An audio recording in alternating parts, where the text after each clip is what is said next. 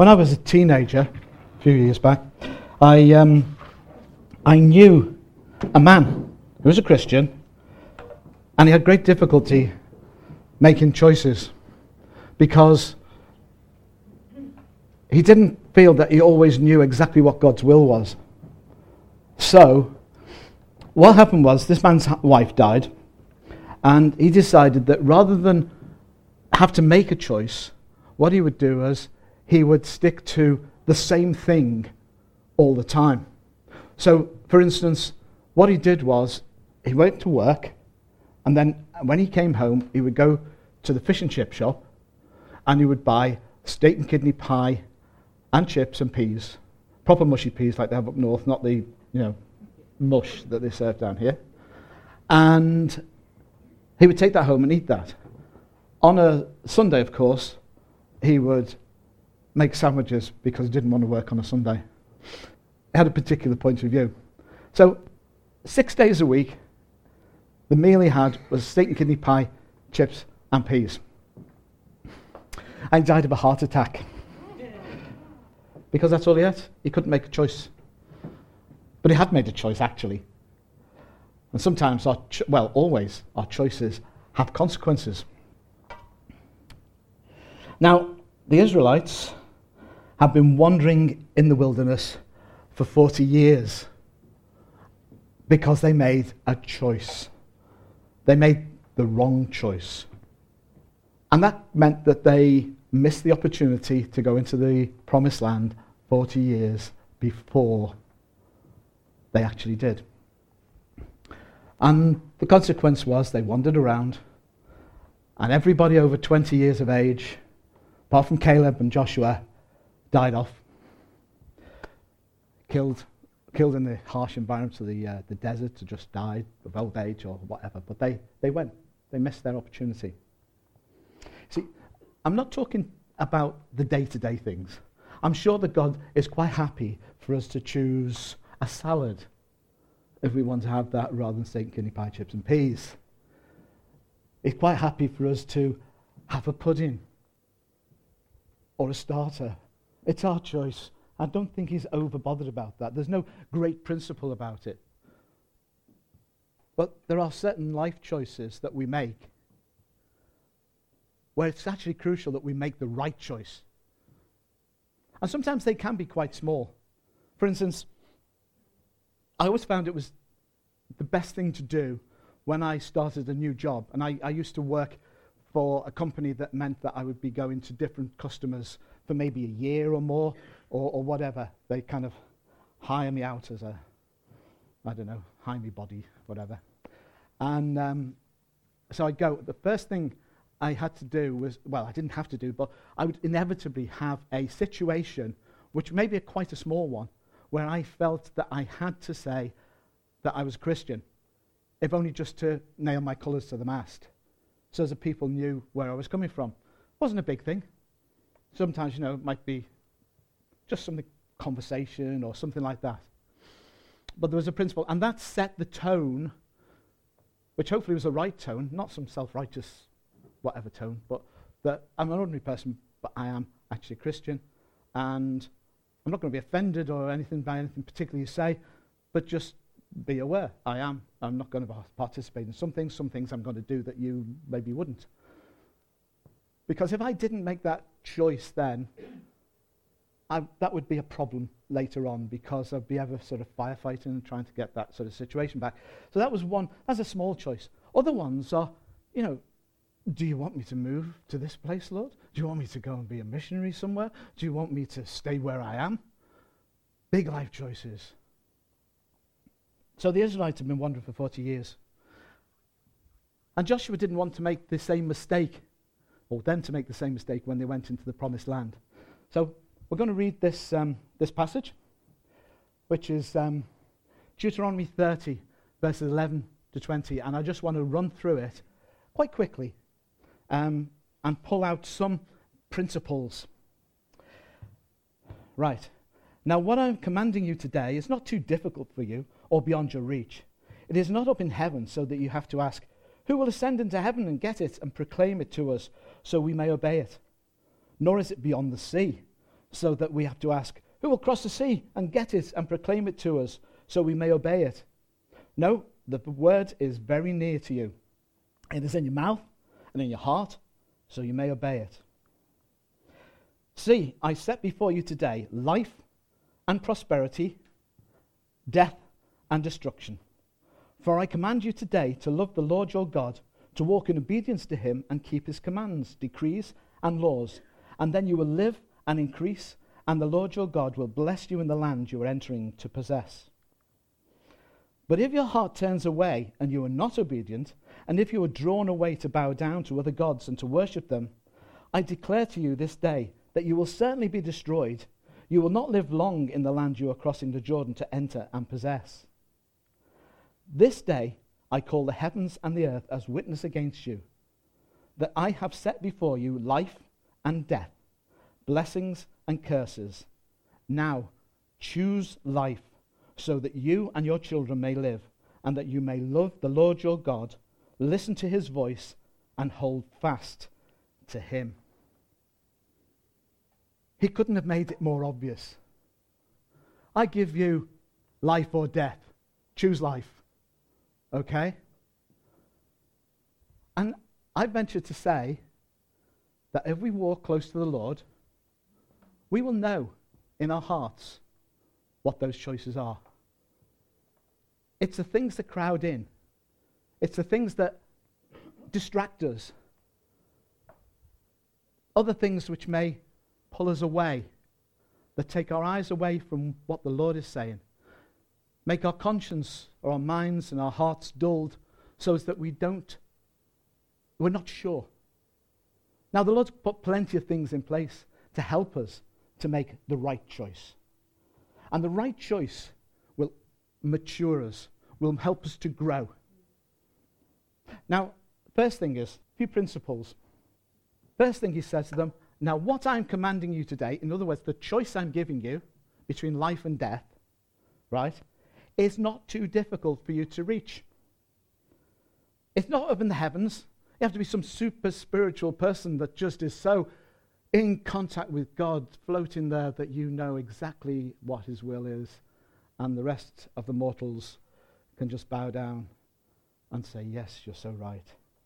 If anyone can do that here, please see me afterwards. I've got a few questions for you. Because we get confused by our own sin, by the things that are happening in the world. None of us, as we know, is perfect. So it's not some big super spiritual thing. It's not something, we float about and we somehow, in this cloud, say, yes, I know the right choice for this. In fact, quite the opposite sometimes. Sometimes we get in such a way. There's a Dixie Chicks song. You've probably all heard of the Dixie Chicks. Some of the words of the songs are fantastic. And there's one called Taking the Long Way Round. I often identify with that. I think we all could if we knew the song. But basically it's saying, it took me a while, but I eventually got there. And sometimes we hesitate. Sometimes we do make the wrong choice. But the great thing about the Lord is that we always do have a way of correcting it. Now, it might not be, if we've made the right choice in the first place, it might have been that we got there sooner, we were blessed sooner. What the Lord wants us to do came about sooner or whatever, or differently. But we get there in the end. The Lord gave me a picture once. I remember it as clear as anything. And said, it took me to the edge of a cliff on a big bay. And the bay was full of, it was all cliffs all around. And I needed to get to the far side. And there was like trees and really thick, sort of like jungly type of terrain all around the edge. And I got to the edge of the cliff in my mind as a picture. And I just felt the Holy Spirit saying to me, fly. Fly to the far corner. Fly to the other side of the bay. That's a long way. I can't fly, I'll fall. And instead, in the picture that I had, the dream, the vision, whatever it was, I started hacking my way through the jungle, working my way around on foot, going awful long, awful slow. And after a while, I got tired. And I said to the Lord, I can't do this by myself. And so he said to me, I told you, fly. That's the choice. You choose my way or a really difficult, hard way. There's only two ways. There's God's way, there's some other way. And these life choices, I'm not talking about whether you have banoffee pie or American cheesecake, New York cheesecake or whatever. We're talking about big choices. And so I launched myself from where I was, but I'd have got there a lot sooner if I hadn't started hacking my way through the jungle, through the wood and everything. And it's like that with us sometimes. We have a choice. And sometimes that choice either seems too difficult, which it often is, but we're relying on faith, we're relying upon the Lord, not upon ourselves. Or we'll have a lot of trouble, which we know we will. So we get to the second thing. Do you have to cross the sea? Is it beyond there? We'll have to make a big effort to do it. Well, the choice, no. The choice is a choice. We say, I'll go your way, God. I'll go another way. We make the choice. The choice, it always starts here. The actions, our behaviors, are always a consequence of what we decide, what we believe, what we trust in. We say, well, how do I know God's will? Sometimes it gets so difficult. It's not that difficult. God is speaking to our hearts. We just need to tune into him. I've got a quote here. John Ortberg, a great writer, I think. This is way back, about 1990s, this book was written, called God is Closer Than You Think. I don't know if you've read a copy. It's really good because he comes up with a lot of practical things. But he says a lot of things which sort of blow the mystique of knowing God's will. He said, God wants to know us, but not in a way that overwhelms us, that takes away the possibility of love freely chosen. In other words, he's not going to force us. God is like a person who clears his throat while hiding, so gives himself away. I like that. Have you found Jesus? He's behind the curtain. He's there. We know he's there. I know God's there. Yeah. There he is. He wants to be found. And he does. He doesn't want to make it difficult for us. He wants us to walk with him. Okay, move on. The choice. It's pretty stark. It's pretty stark. It's God's way or some other way, like I've always said. And some of those choices may seem minor, but sometimes we know in our heart of hearts, this is actually bigger than I think. There's going to be some consequences that maybe I can't see. And the Holy Spirit is prompting me to say, be careful. Normally, I just go about my business, making choices, making the right choice. We have the Holy Spirit within us. So he guides us. And we make the sensible decision. And the more mature we get, the older we get, hopefully, in the faith, the more we recognize the whisper in the Holy Spirit. Sometimes we don't even notice it's him. We just go ahead and follow the right path because we become used to walking with him. Equally, if we don't become used to walking with him, then the choices we'll make will become increasingly the wrong ones. One of the first signs of children growing up is that they are able to defer gratification. You know what I mean? So they don't want, give me it now, give me chocolate, chocolate, chocolate, You say, if you eat your dinner, you can have a bar of chocolate afterwards.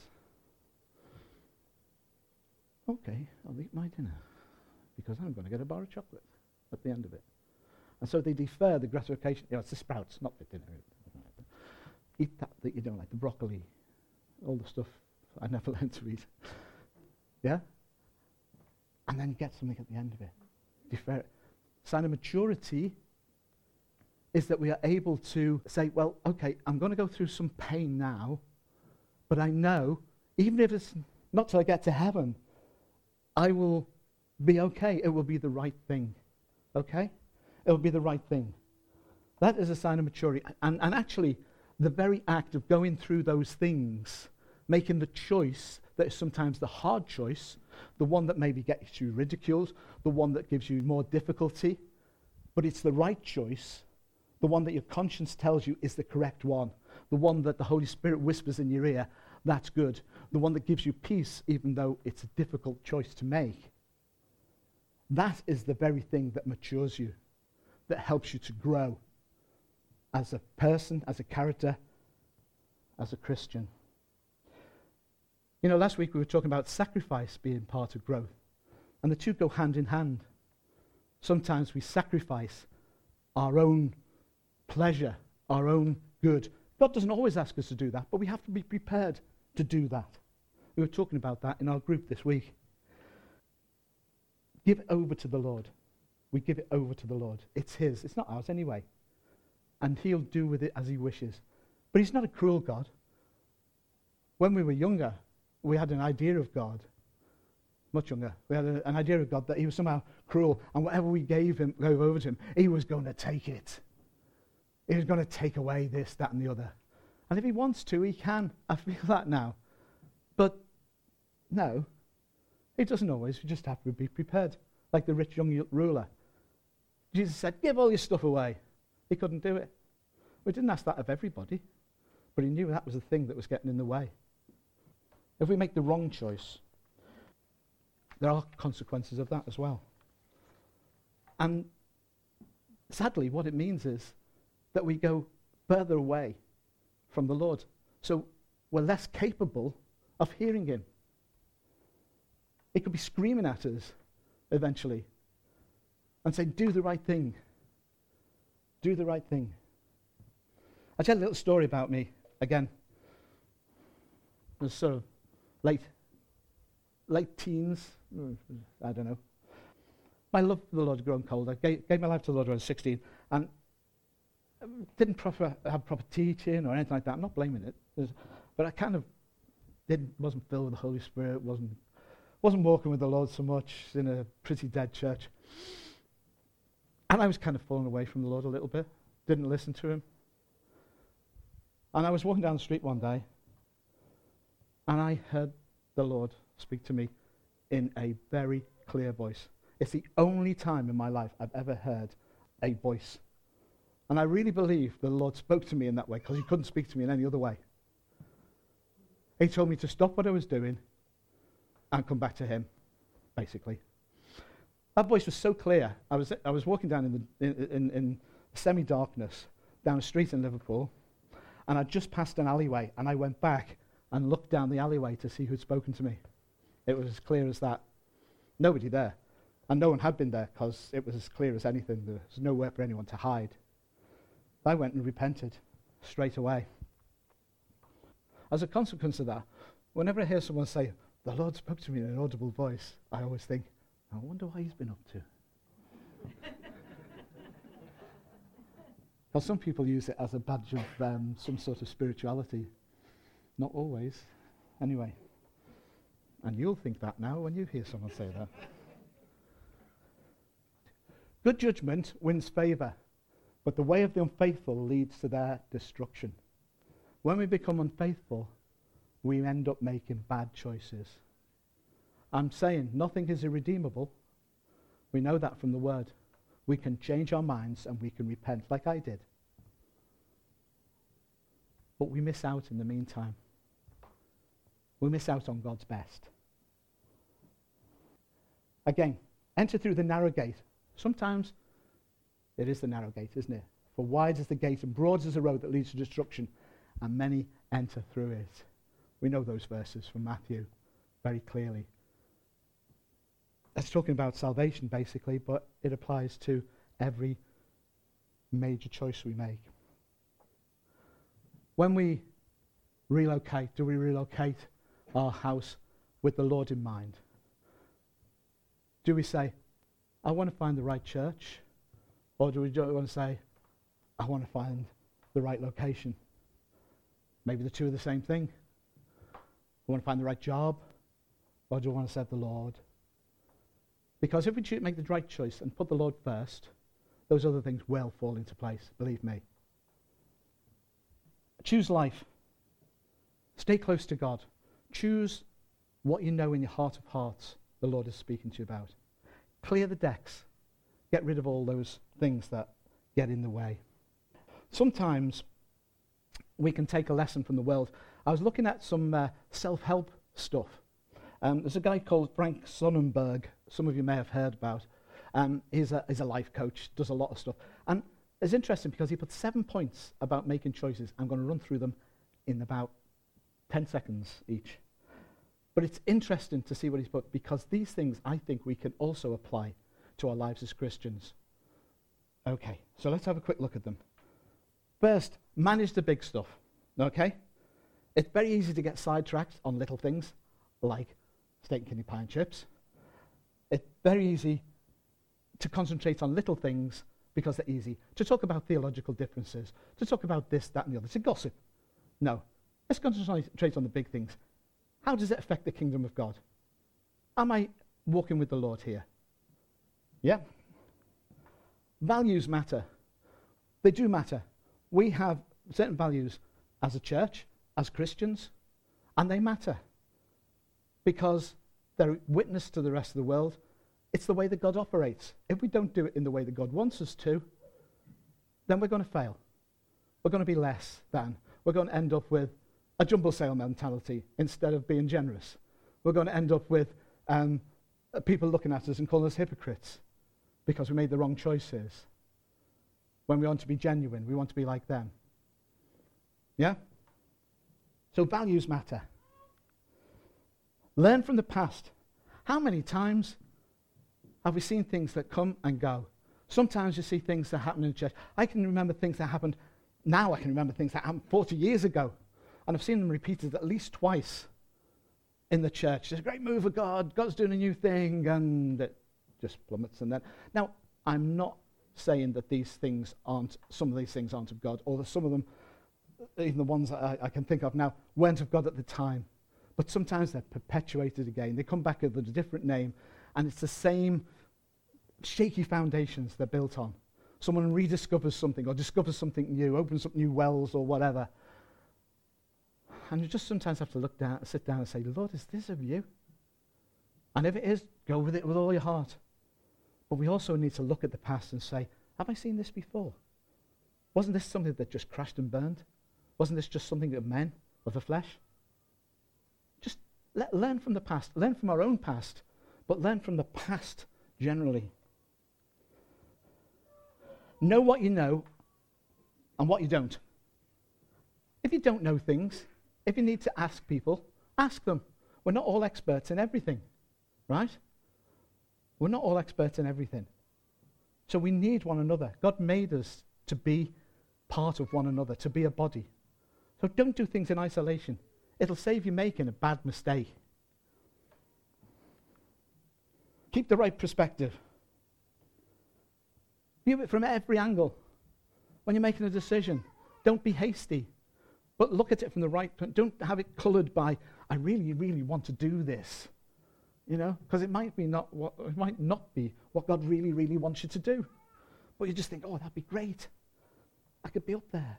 I could be down there. I could do this, do that, whatever. You know? Keep a perspective on it. Keep the right perspective. What does the Lord want me to do? Is this something which will further the kingdom of God? When you make a decision, though, in the end, don't procrastinate.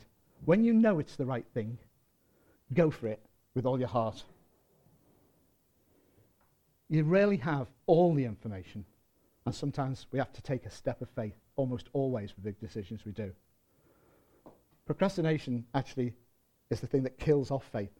It's saying, well, not quite sure 100% and not perfect in all this. Never will be. So you get the balance between getting as much information as you can, getting things right, seeking the Lord, asking friends, what do you think I should do, or whatever. But in the end, then do it. And then finally, once you make a decision, don't look back. Go for it with all your heart. God loves wholeheartedness. Of course, the biggest choice we ever make is to give our lives to the Lord. And that's one we constantly make. Once we've given our lives to the Lord, then we don't take it back. We give it constantly to Him. And I just want to finish with these verses. My Father's house has many rooms. This is from John 14, of course. My Father's house has many rooms. If that were not so, would I have told you that I'm going there to prepare a place for you? And if I go and prepare a place for you, I will come back and take you to be with me, that you may also be where I am. You know the way to the place where I'm going. Then these verses. Thomas said to him, Lord, we don't know where you're going, so how can we know the way? And Jesus answered, I am the way, the truth, and the life. No one comes to the Father except through me. If you really know me, you will know my Father as well. From now on, you do know him and have seen him. The choice is Jesus' way or another way. Right from the start, when we first give our hearts to him, it's his way. And then everything else is the other way. And it's like that through the whole of our Christian lives, till the end of our lives. We choose his way. It's not irredeemable, as I say, if we make the wrong choice. But always better to make the right choice in the first place. Amen? Amen. Thank you.